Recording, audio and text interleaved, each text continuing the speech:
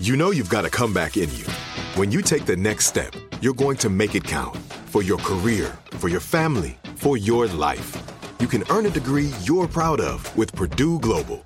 Purdue Global is backed by Purdue University, one of the nation's most respected and innovative public universities. This is your chance. This is your opportunity. This is your comeback. Purdue Global, Purdue's online university for working adults. Start your comeback today at purdueglobal.edu. It's lunchtime at Tim Hortons, and we're serving up a special deal just for you. Our new $5.99 lunch deal includes your choice of any lunch sandwich and a side of crunchy kettle chips. Because what's lunch without a little crunch? And the sandwich choice is all yours, like a ham and Swiss, Chipotle chicken wrap, BLT, and more, made to order just the way you like it. Tim Hortons' new lunch deal. Simple, delicious, and just $5.99. Now that's a good deal. Only at your neighborhood Tim's. U.S. only. Price and participation vary. Terms apply. Hello, acclaimed comics writer and notorious Scott Summers hater, Rosie Knight. Well, hello, Emmy-winning podcaster and totally unbiased Targaryen royal supporter, Jason Concepcion. Somehow the X-Ray Vision podcast has returned. And like always, we'll be here every week. You'll hear from TV writers, actors, comics creators, pop culture critics. Nothing is off the table. Listen to X-Ray Vision on the iHeartRadio app, Apple Podcasts, or wherever you get your podcasts.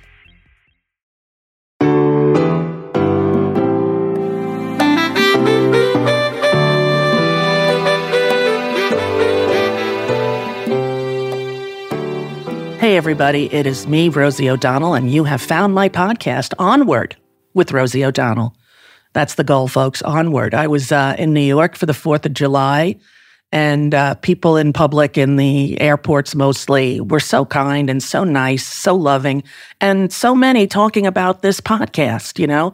It's funny, you do a podcast in your own house with your headphones on and talking to somebody usually on the computer, and you don't really think it's going out there to millions of people, you know?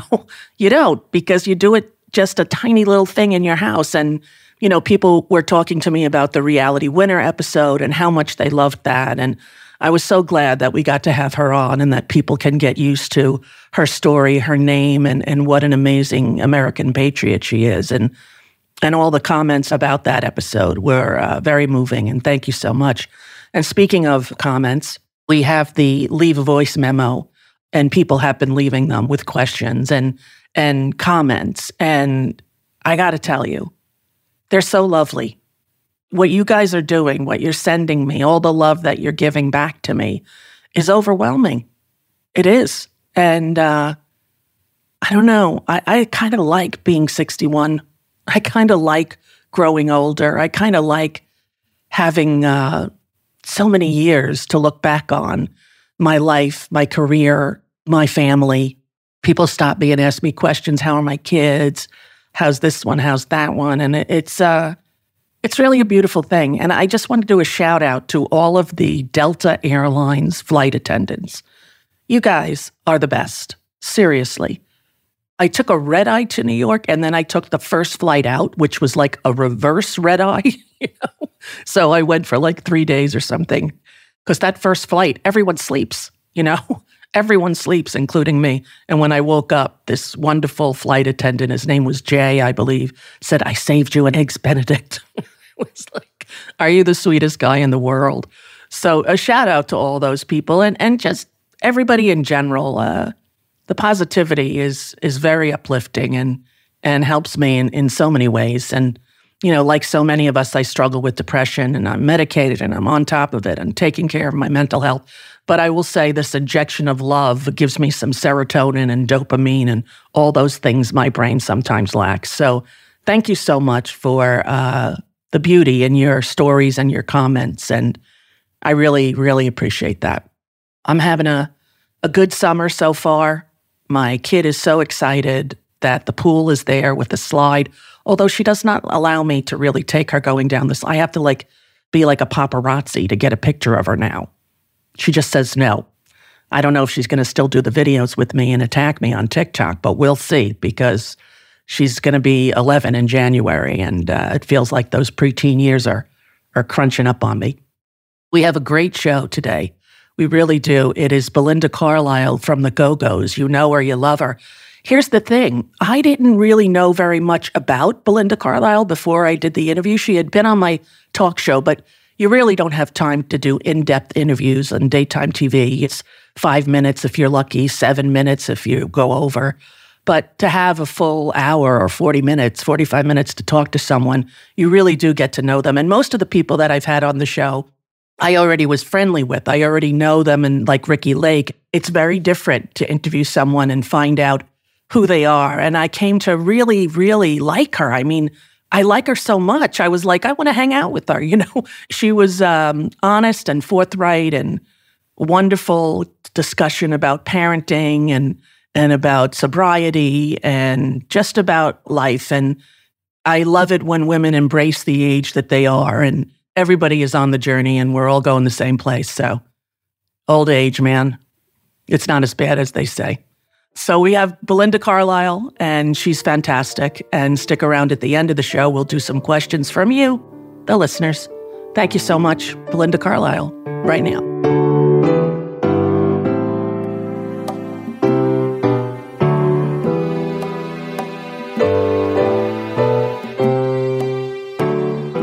Well, hello, Belinda Carlisle. Hello, Rosie O'Donnell. I haven't seen you in so many years. I know. I remember the last time it was at the TV studio. That's right. And we all rolled in with a massive hangover. I'm so sorry about that. But that's okay. I have loved doing all my research about you and finding out that your life was not at all what I had imagined. Well, I know. It has been, and it still is quite a life. So, yeah. Yeah, and I read about, this is how silly I felt reading this. I know all the words to the Go-Go's and everything, but I didn't realize it was a punk band.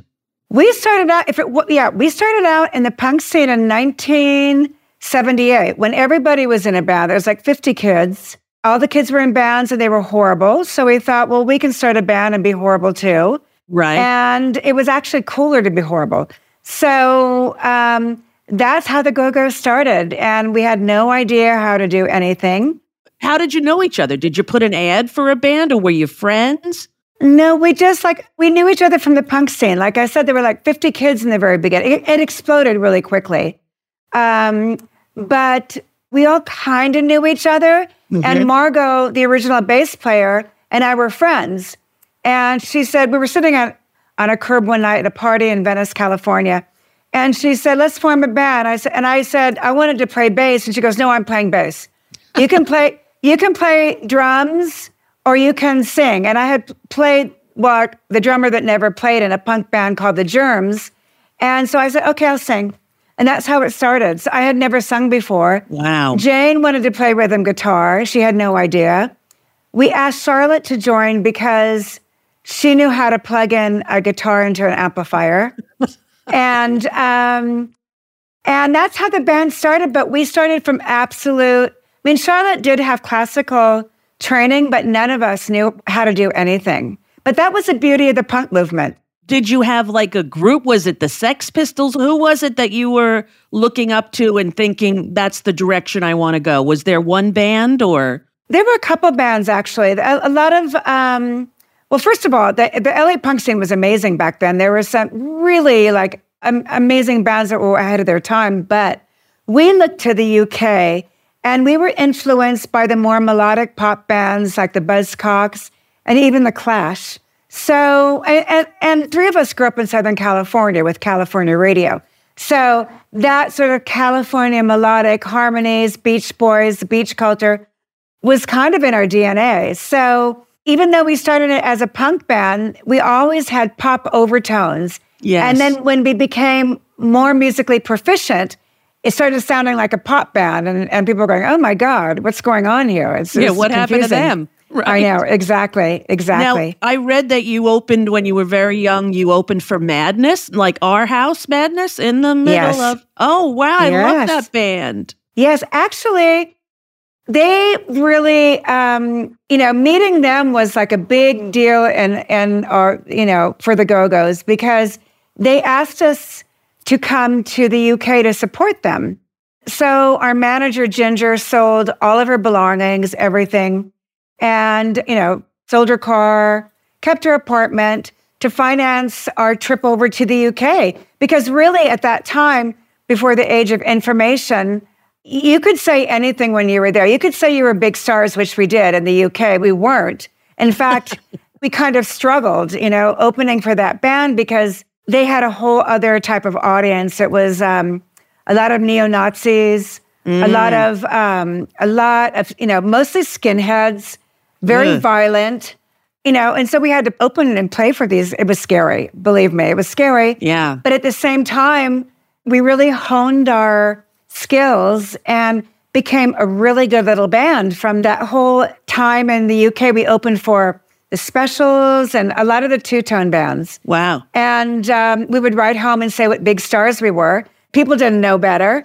And we came back to LA after 3 or 4 months.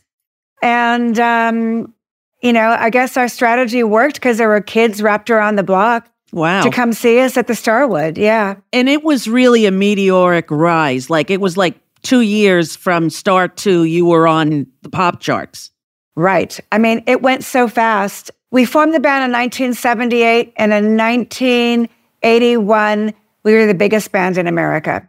Now, how on earth did you survive that? Well, as you do, as most bands do with drugs and booze. Right, exactly. But, to go from 0 to 100 and being self-taught, we didn't have a Simon Cowell or a Svengali. We did it all ourselves. And it was a female operation, female roadies, female management, no boys allowed, no boyfriends around.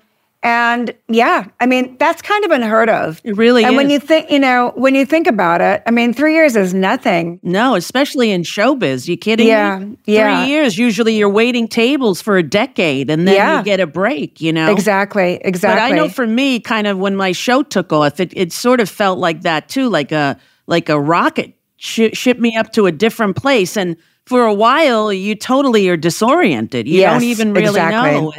And I read, tell me if this is true, that you had fear of imposter syndrome, which I believe every artist has. Oh, I would say that they do. Most every artist does. And yes, it was a combination of the way I grew up, right. And, in a very strict sort of Christian family. And it was partly because 3 years is nothing, and all of our musician friends who had been working for decades achieved nothing. And then here we were after 3 years. The biggest band in America for 5 minutes. So yeah, more than 5 minutes, honey. That was a pretty wild, long run. More with Belinda Carlisle after this.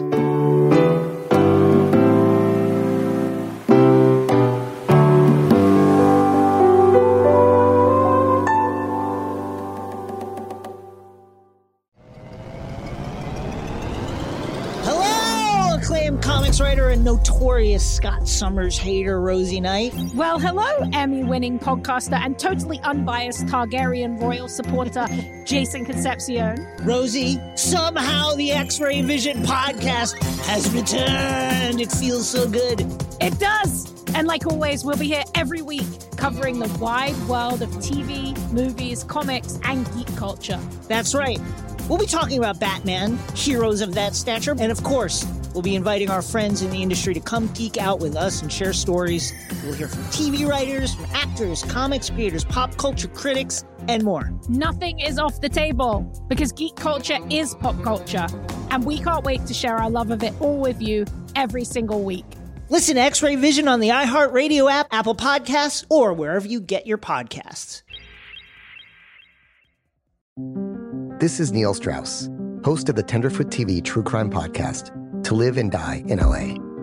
I'm here to tell you about the new podcast I've been undercover investigating for the last year and a half. It's called To Die For. Here's a clip. All these girls were sent out into the world and they were told, try to meet important men, try to attach yourself to important men. The voice you're hearing is a Russian model agent telling me about spies sent out to seduce men with political power. The war in Ukraine is also being fought by all these girls that are all over important cities. For the first time, a military-trained seduction spy reveals how the Russian government turned sex and love into a deadly weapon. If you want to kill your target, it's easy. You just seduce him, take him somewhere, start having sex, and then he's very vulnerable, so you can kill him easily. To Die For is available now. Listen for free on the iHeartRadio app, Apple Podcasts, or wherever you get your podcasts. If you want to level up your marketing and business knowledge, then look no further than the Marketing School podcast hosted by Neil Patel and yours truly, Eric Su. It is the #1 marketing podcast in the United States and number 15 on business in the United States. And it has amazing guests such as Alex Hormozi, Layla Hormozi, Cody Sanchez. We pull in these amazing interviews with other people that are not only great marketers, but actual operators. And the icing on the cake is Neil and myself were also operators as well. So we share learnings from the trenches. We share secrets that we otherwise wouldn't be sharing with other people. And we also share other advantages that will help you get ahead of your competition. So all you have to do is listen to Marketing School every weekday on the iHeartRadio app, Apple Podcasts, or wherever you get your podcasts.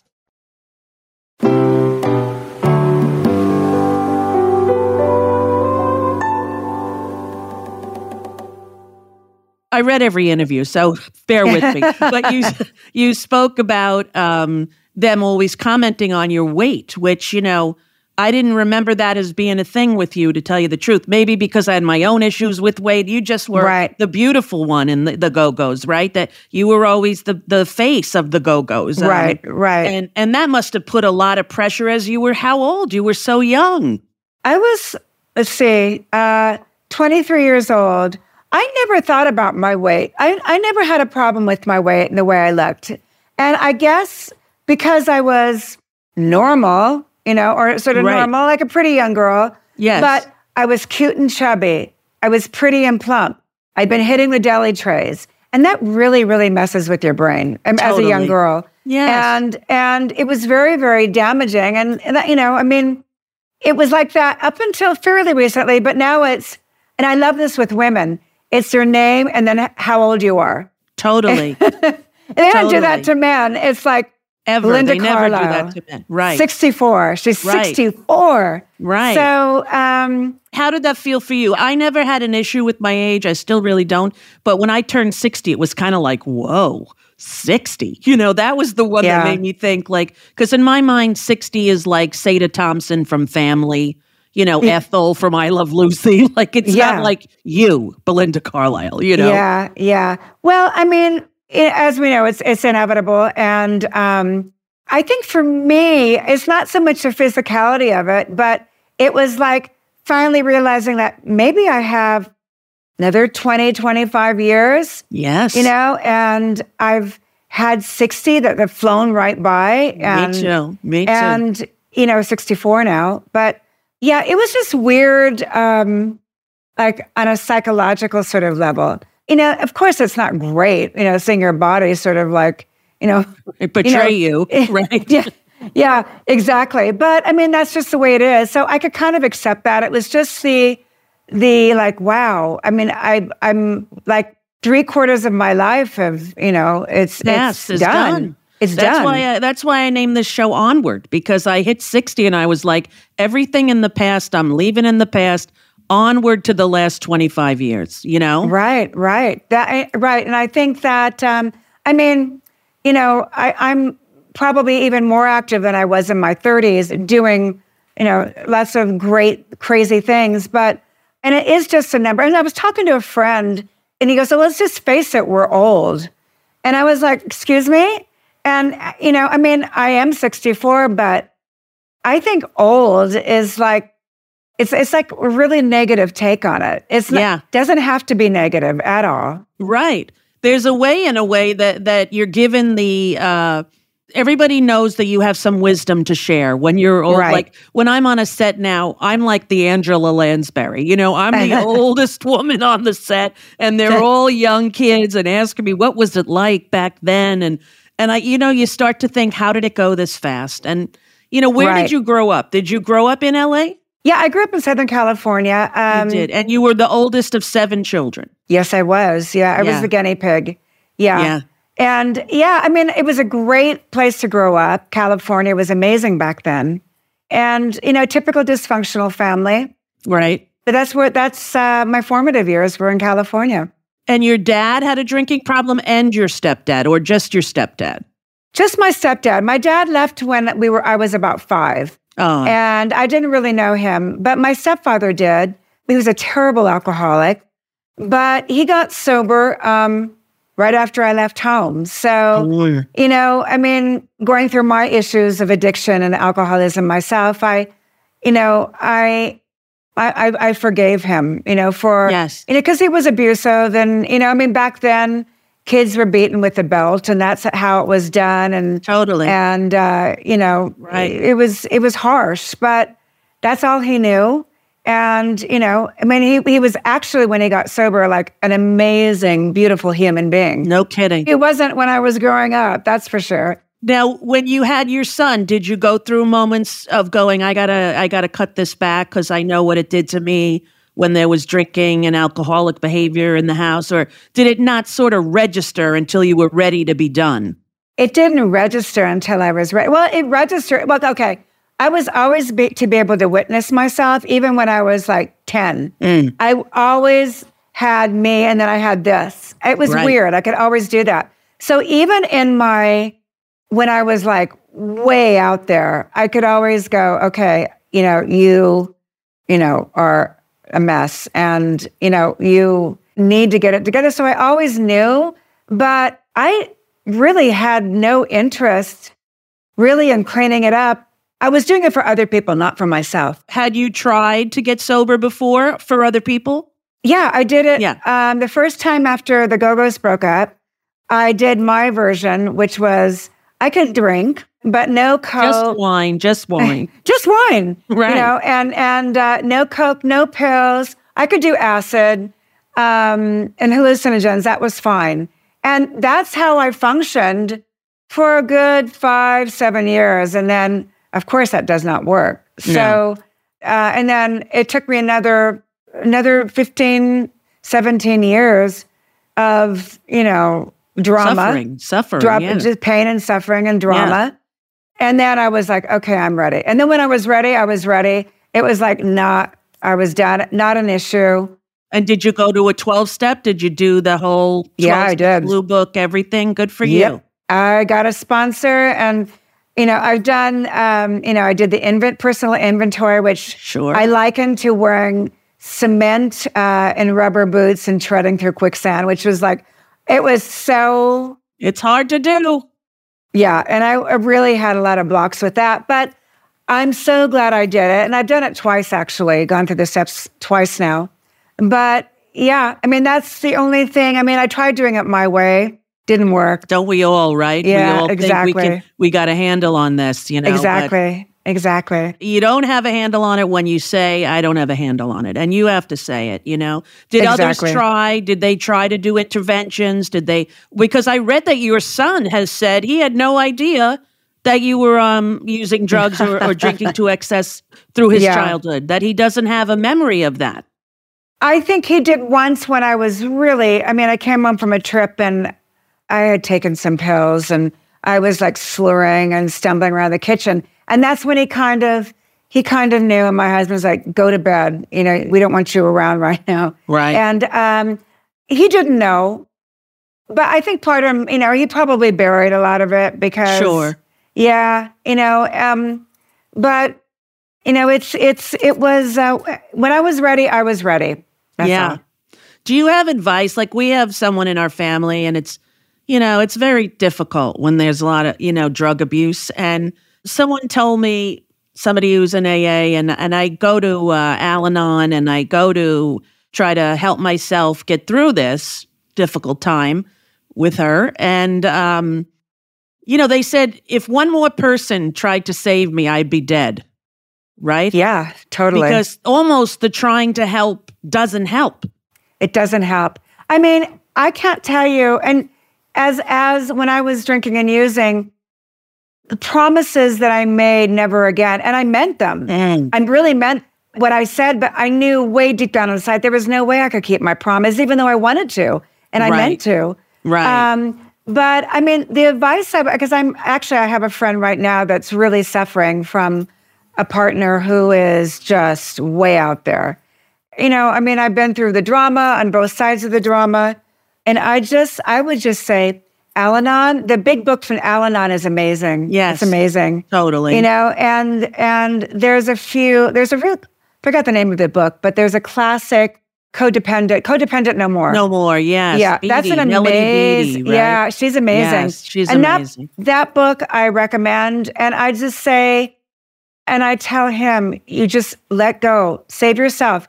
Whatever happens with him is going to happen. You can't do anything about it. In fact, it makes it worse. But it's so hard. And it's so hard. It's so hard when you love them. Let go, you think, what if the worst happens? Yeah. But the worst is going to happen, and maybe that's going to change the behavior. Maybe, Exactly. And hanging on doesn't really help. And if anything happened when you were hanging on, you would blame yourself too. So, well, that's the other thing. I try to say, I can't do any more until you're ready to get well. And and then I find myself doing more because I feel like guilty. And then I go, oh, now I'm really not going to do it, And I know from the book, I know from going to Al-Anon that's the worst thing you can do is to give in, Yeah, but we can't help it sometimes. No, I know. It's especially if we really love the person. And it's, my husband stuck around for years. And I don't think if I had carried on, I don't think he'd be around. But I remember when during the first week after sobriety, I had to go to London to go to work. And all of a sudden it just hit me, all the pain that I caused people around me. Right. And I had like a breakdown in the middle of Harrods. And so I called him and I said, why did you stick around? You know? And he said, I could always see the real you underneath all the crap. How about that? And, that's a beautiful statement. Yeah. And so, but he was there, but he backed way off the last few years, and, he would get really pissed off with me and everything when I'd like go on a bender. But I think if I had carried on, he probably would have walked. To be honest. Now, how long have you been married? It's a miracle with all of the time that you were not ready to get well, and you've been married over 30 years, right? We've been together 39 years. Oh, congratulations, Thank Belinda you. Carlisle. Thank you. A lot of difficult circumstances, too. Yeah. It wasn't like a cakewalk for you. No, for either of us, to be honest. What does he do? Is he in the recording industry or? No. He does a lot of financial stuff and he's retired now. He's into his finance thing and playing around with that. And he doesn't, he's not in the music business. He doesn't manage me. He suggested it once a long time ago. I said, no way. Smart. It's just very smart. Keep it separate. Keep it separate. And you have one child. You have one child, a son. And how old was he when he came out to you? He was 14, and I always kind of knew, Yeah. There were like little hints along the way. Sure, so, yeah, of course. But I will say when we went on a little afternoon trip to this lake near where we lived, and he said, "Mom, I have something to tell you." I was driving, and he said, I like boys. And I went, Tell me at a stop sign, damn it. And I had to pull over and catch my breath, even though, listen, all my friends since I was in high school 90% have been gay or lesbian. Right. But when it's your child, it's like the first thing I thought of is, what kind of world is he going to have to put up with? Correct. Especially living in provincial France. I mean, where it's very, very kind of old-fashioned, very traditional. So that was like a whole thing, because he had been coached by PFLAG. It's an amazing organization. Yes, it is. On how to come out. So, and since then we do a lot of work together for PFLAG. Great. But they said, come out to your mom. You don't never come out to your father, because you don't know if it's safe. You don't know. It's a reflection of their masculinity, especially being an only son. So I thought, okay, don't tell Dad. I'm going to figure out how we're going to, even though my husband's like totally gay friendly, just like, don't say anything. So what does he do the next day at school, at the school assembly? I am gay. Oh my God, I love him. To the whole school. What a brave young boy. And so everybody, though, because we lived in a small village, in France, everybody knew that he was gay except for my husband. So I was like, oh, okay, how am I going to, I went to my therapist and how do I deal with this? And she said, let him tell him. And I said, no. Instinctively, no, that's not good. So I did. It took me about 3 months to, even though I knew it would be okay, it's hard to say. It's hard to say. So yeah. I dropped Duke off at the bus stop. He was like a junior in high school. I went home and Morgan comes out of the shower. And I said, I have something to tell you. Dookie likes boys. And he's like, he said, no, who cares? What did he say? He said, oh, this is just a phase. I said, I don't think so. So I said, you two deal with it. Leave me out. Right. You guys got to figure it out. Because they would all be like, well, he said this and he said that. And I said, just leave me out. You guys have to figure it out. I'm done. So it took them a good year of like going back and forth, and Duke would get mad about him saying it's a phase. It took about a year though for him to finally accept it. Not that he was fine with it, but it's his only son. Everybody needs time to adjust. Even the gay people, me. When you first figure out you're gay, whether you're 10 or you're 15, you have to give yourself some time to get used to the idea. And you really have to give your family the courtesy of that time too, because it's a shock. And it doesn't mean that you're not loved, right? But an instant, reaction that some kids are so needy and wanting of, they don't want to be disowned by their family. It's not always right at the right time, Exactly. So it all happened perfectly. So he was 14. He immediately got elected to a student body president. And what the great thing is that like 5 or 6 kids came out right after he did. How great. So it was a really good thing. Yeah, that's wonderful. I have a little daughter who's 10. I have 4 grown children in their 20s. And I adopted a baby at 50, Wow. So all my kids are adopted. But this baby has autism, and she's like very verbal. And about 6 months ago, she started telling me that her stuffed animals were non-binary. And I was like, really? I go, how do you know? She's like, I can tell. And then she starts telling me about characters in her little video game thing she plays that are non-binary. And then finally she says, Mom, I'm non-binary. And I said, fantastic. What do you want for dinner? Yeah, exactly. So I don't know where it's going to go. They say a large percentage of autistic kids, when they examine the thoughts the way they do, they examine this, in a higher percentage than non-autistic kids. But she's getting very insistent on they, them. So we went to a birthday party for my 82-year-old friend, and my 82-year-old friend said, hey, she wants something to drink, and she turns and says, it's they.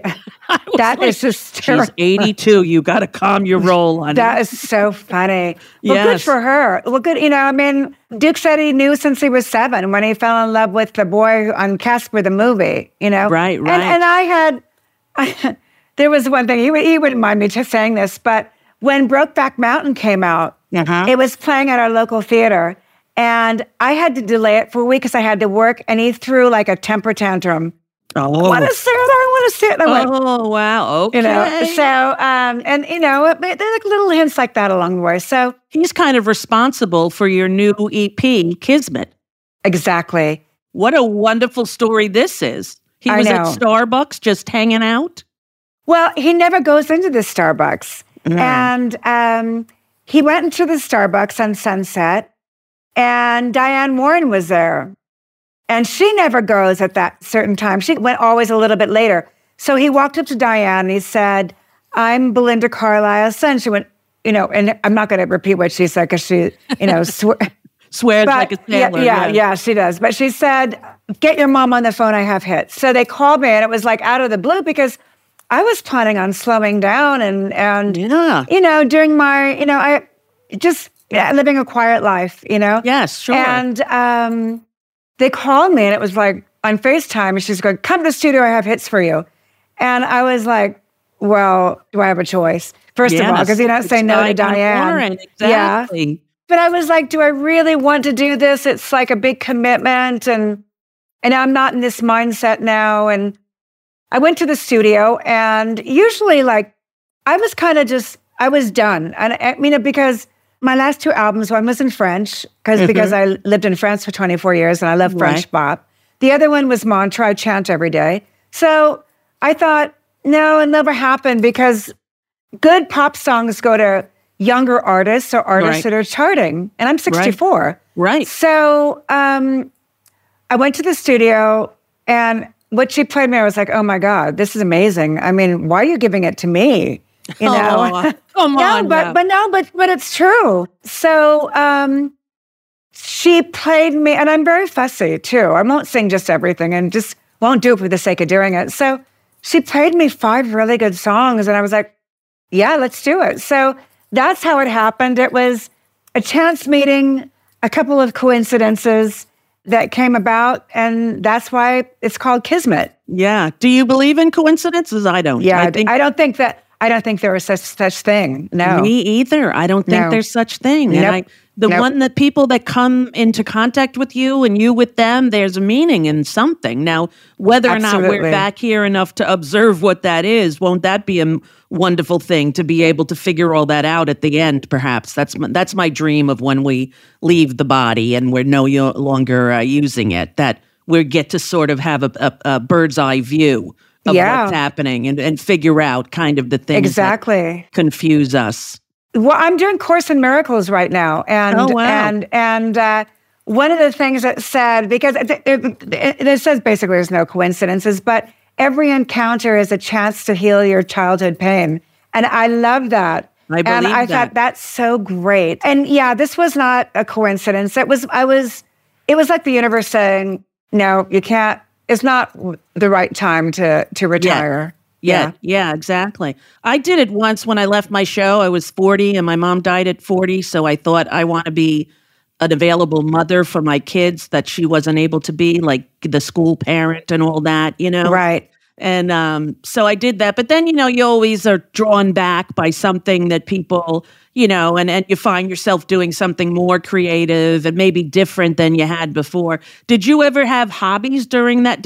When you were living in France, did you learn to paint? Did you learn to do ceramics? Well, those paintings are behind me. The 2 of them on the outside are mine. But, fantastic. But yeah, I took it up during the pandemic again. That was my hobby. But in France, I got really into, I think getting into the French pop was like a hobby. I eat books. I would read all the time. I'd hiking. I was really into the Grail. So I was like a Grail freak. So and Mary Magdalene freak. So we lived in the area of France where there was all those legends. So I was really into looking for the Grail, what is the Holy Grail? So that was like the big hobby that I took up when I was in France. Are you excited to go on tour now, or does it fill you with dread? It's a lot of work. It's a lot of work. People don't realize it. People think you come for the concert and that's it. But boy, oh boy, I've seen what it takes, and it's a lot. Yeah, it's a lot. I just, no, I'm not dreading it. I just did 16 shows in 3 weeks in the UK. Wow. And that, even for a 20-year-old, that's really hard. But I do have it's a lot of physicality. So I have a whole thing that I do. And I started doing it a month before I go on the road, which my vocal exercises, I do a ton of breath work, pranayama. I'm getting my lungs, sort of juiced up, ready to go. Yeah. And then when I'm on the road, it's hard. Even if it doesn't matter how you travel, it's, it's still traveling. And, you have the shows, you have the sound checks, you have, the whole thing, the travel. The endless press, right? Yeah. Do you still have it when you get into a city, they make you do the morning radio stuff or no? I won't do it anymore. Good I just say no. I just say no. I know, it's too much at some point. It's too much when you're 20. It'd be way too much at 64. Yes. So no, I just say no. I should, but I can't do it. I can't multitask that much anymore. No, nor can I. I mean, I do like 2 weeks at a time. Mm-hmm. And I have it so, 2 on, 1 off, 2 on, 1 off. So it's fine. But anything for months and months, I have no desire to do that. Yeah. And it's just really hard, I heard that you sold out all your shows in England. Yeah. I mean, that was pretty amazing because I was doing an interview there, and I was saying, like, literally 20 years ago, I was like at a really like bad place. Right. And I remember going to a venue and 20 people showed up. Right. And I was playing the shitty club and I had no backstage. It was like really dirty. And I thought, this is really bad. This is where it ends? And then I got new management. I cleaned up, my act and everything. And then it was like, he had played the long game. It's just building it back little by little. I did festivals. I did all the small clubs again. And then this last tour was like 3,000 to 5,000 a night, like sold out. That's fantastic. I mean, it was like, it's kind of like a nice little redemption story because it was really, really, really bad. Yeah. And you really did sort of do it without all of the public scrutiny. Now, maybe I missed it, but, it's not like people are saying, oh, crazy Belinda Carlisle out there drunk and drugged. Like no one sort of, you were very functioning drug addict and alcoholic, it seems. Well, yeah, except towards the end, it got pretty hard. I wasn't showing up. I always took my makeup off at nighttime too. Right. And I would show up, even though I wasn't in good shape, but I'd show up. But towards the end, I wouldn't even show up. So it was time. Yeah. So yeah, Well, I'm proud of you. I mean, that sounds stupid, but it's such a huge accomplishment. People think that if they don't get sober the first time, it's all over, or if it's been over this amount of years, forget it. And you're a living testament to the fact that that's simply not true. Yeah, and that's like you can teach an old dog new tricks. Basically, exactly. That's right. That's kind of the my story. It took me a long time. 47 was when I really got sober, and I was like every day since I was 17. Right, probably before that. So. It took a while, but I got there. Yeah, that's a great story. And your book that you wrote about you getting sober, what's the name of that one? It's called Lips Unsealed. Lips Unsealed, yeah. I must have missed that because I would have known all this so that when I was reading it, I was like, I didn't know any of this. No, it's okay. Carlisle journey. It's all right. So Yeah, no, it's okay. You're lovely. I've been a fan of yours forever, and I always will be. Somebody who was at your concerts in Jones Beach. Believe it or not. I love Jones Beach. The great theater right on the ocean there. And we saw you outside, and it was fantastic. And I loved having you on my show. And it's great to hear you're doing so well, Belinda. Thank you. You look beautiful. You look absolutely stunning. Oh, thank you. And thank you for having me. It's so nice to talk to you and see you again. Yes, it's great to see you again, too. And thank you for being here.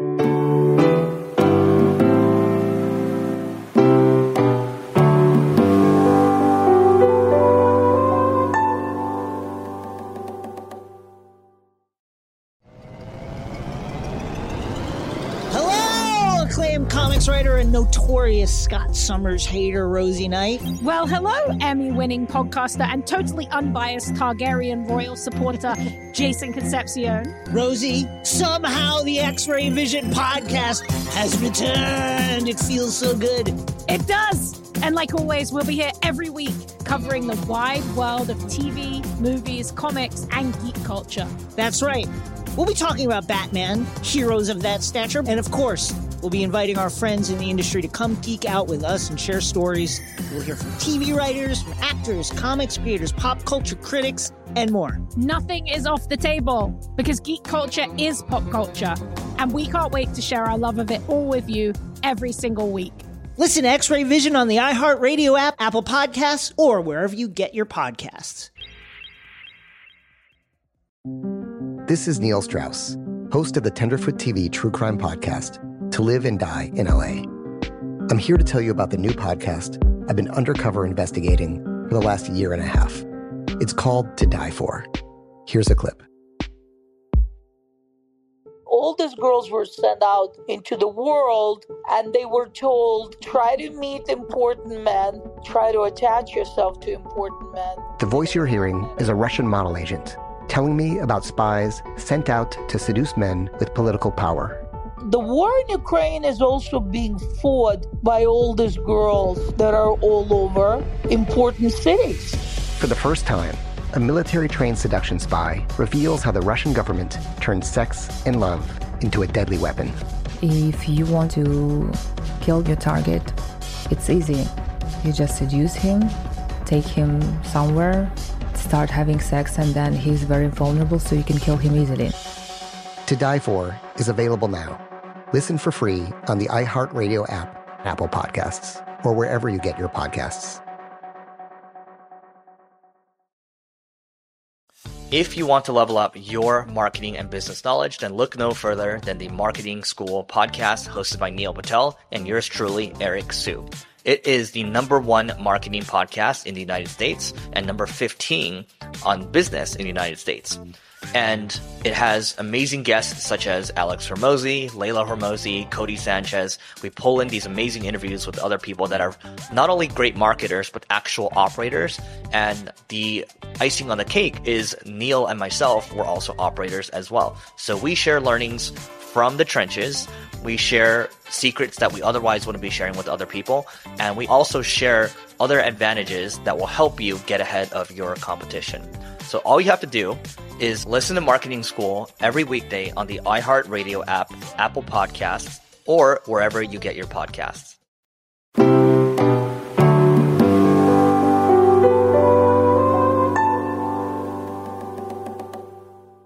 Welcome back. That's Belinda Carlisle, my new best friend. I just love her. I'm so thankful she did the show and I got to know a little bit more about her. I hope you enjoyed it. We have some listener voice memos. That's you guys. Here's the first question. Hit it. Hi, Rosie. My name is Kate. I am so happy that you have started this podcast. When I tuned in for the first time and heard your voice again, a flood of memories came back to me. I am such a fan of yours, and your show was a big part of my childhood and a special thing I shared with my mom. Every day we'd watch after school, and I loved that you talked about all the things her and I loved. Broadway, musical theater, Bette Midler. She even surprised me once with tickets to your show. Now, I'm a mom of 2 kids myself, and my appreciation and understanding for my mom became so much deeper once I became a mother. So my question for you is, if you could ask your mom a question or a piece of advice about parenthood, what would it be? Thank you so much. Wow, Kate, thank you so much. It's beautiful, really.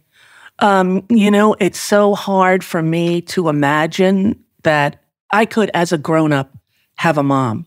My mom's been gone since 1973. I was the age Dakota is now, 10, when she died. And it's very overwhelming. I will tell you that the time I missed my mother the most was when my children were first placed in my arms. That was I thought, I wish my mother was here to see this. And then when my son got engaged, I was overwhelmed with emotion about wanting to tell my mother that my son got engaged. So I'm not sure what I would ask her if she were alive now, but boy, I would give anything for a conversation with her. I miss her. I miss her every day. And I would love to know what kind of parental advice she would give me, Thank you, Kate, for the question. I appreciate it. Give those kids a kiss. And we have one more, I think, today. Let's hit it. Hey, Rosie. My name's Billy, and I'm from Pittsburgh, and I have a twofold question for you. Over the years, you've had opportunities to meet celebrities from all kinds of artistic fields, and some of them you mentioned were your heroes. I can remember watching you when you had Barbra Streisand on your show and how emotional that was for you. After meeting her, was there any other celebrity that made you feel that way, or has it all just been a normal human experience meeting people?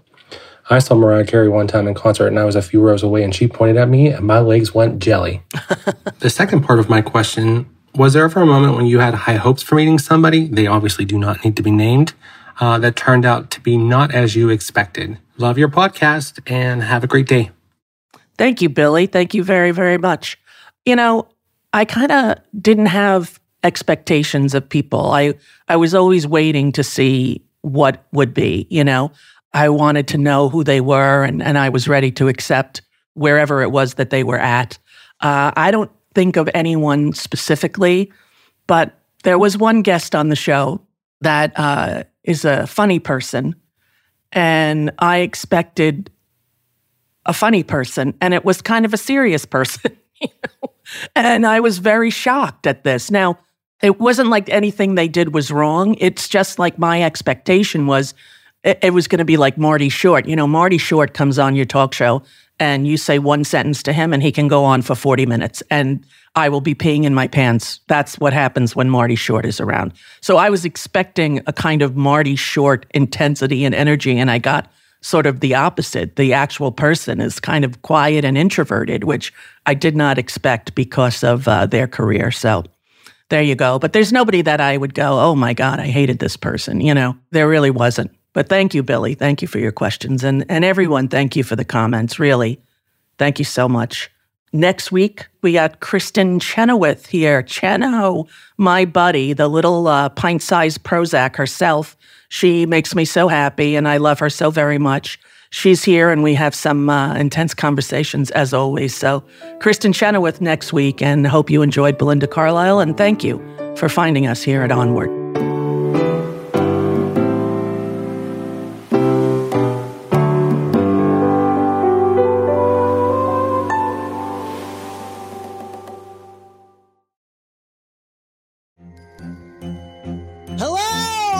Comics writer and notorious Scott Summers hater, Rosie Knight. Well, hello, Emmy-winning podcaster and totally unbiased Targaryen royal supporter, Jason Concepcion. Somehow the X-Ray Vision podcast has returned. And like always, we'll be here every week. You'll hear from TV writers, actors, comics creators, pop culture critics. Nothing is off the table. Listen to X-Ray Vision on the iHeartRadio app, Apple Podcasts, or wherever you get your podcasts. Danielle Moody here, host of the Woke AF Daily podcast. We've been with iHeart for a year, and what a year it has been. As we head deeper into 2024 and yet another life-changing election cycle, Woke AF Daily is here to keep you sane and woke. Make Woke AF Daily your podcast destination for 2024 election news and analysis. Listen to Woke AF Daily Season 5 on the iHeartRadio app, Apple Podcasts, or wherever you get your podcasts. I'm Tamika D. Mallory. And it's your boy, my son, the General. And we are your hosts of TMI. And catch us every Wednesday on the Black Effect Network, breaking down social and civil rights issues, pop culture, and politics, in hopes of pushing our culture forward to make the world a better place for generations to come. Listen to TMI on the Black Effect Podcast Network, iHeartRadio app, Apple Podcasts, or wherever you get your podcasts. That's right.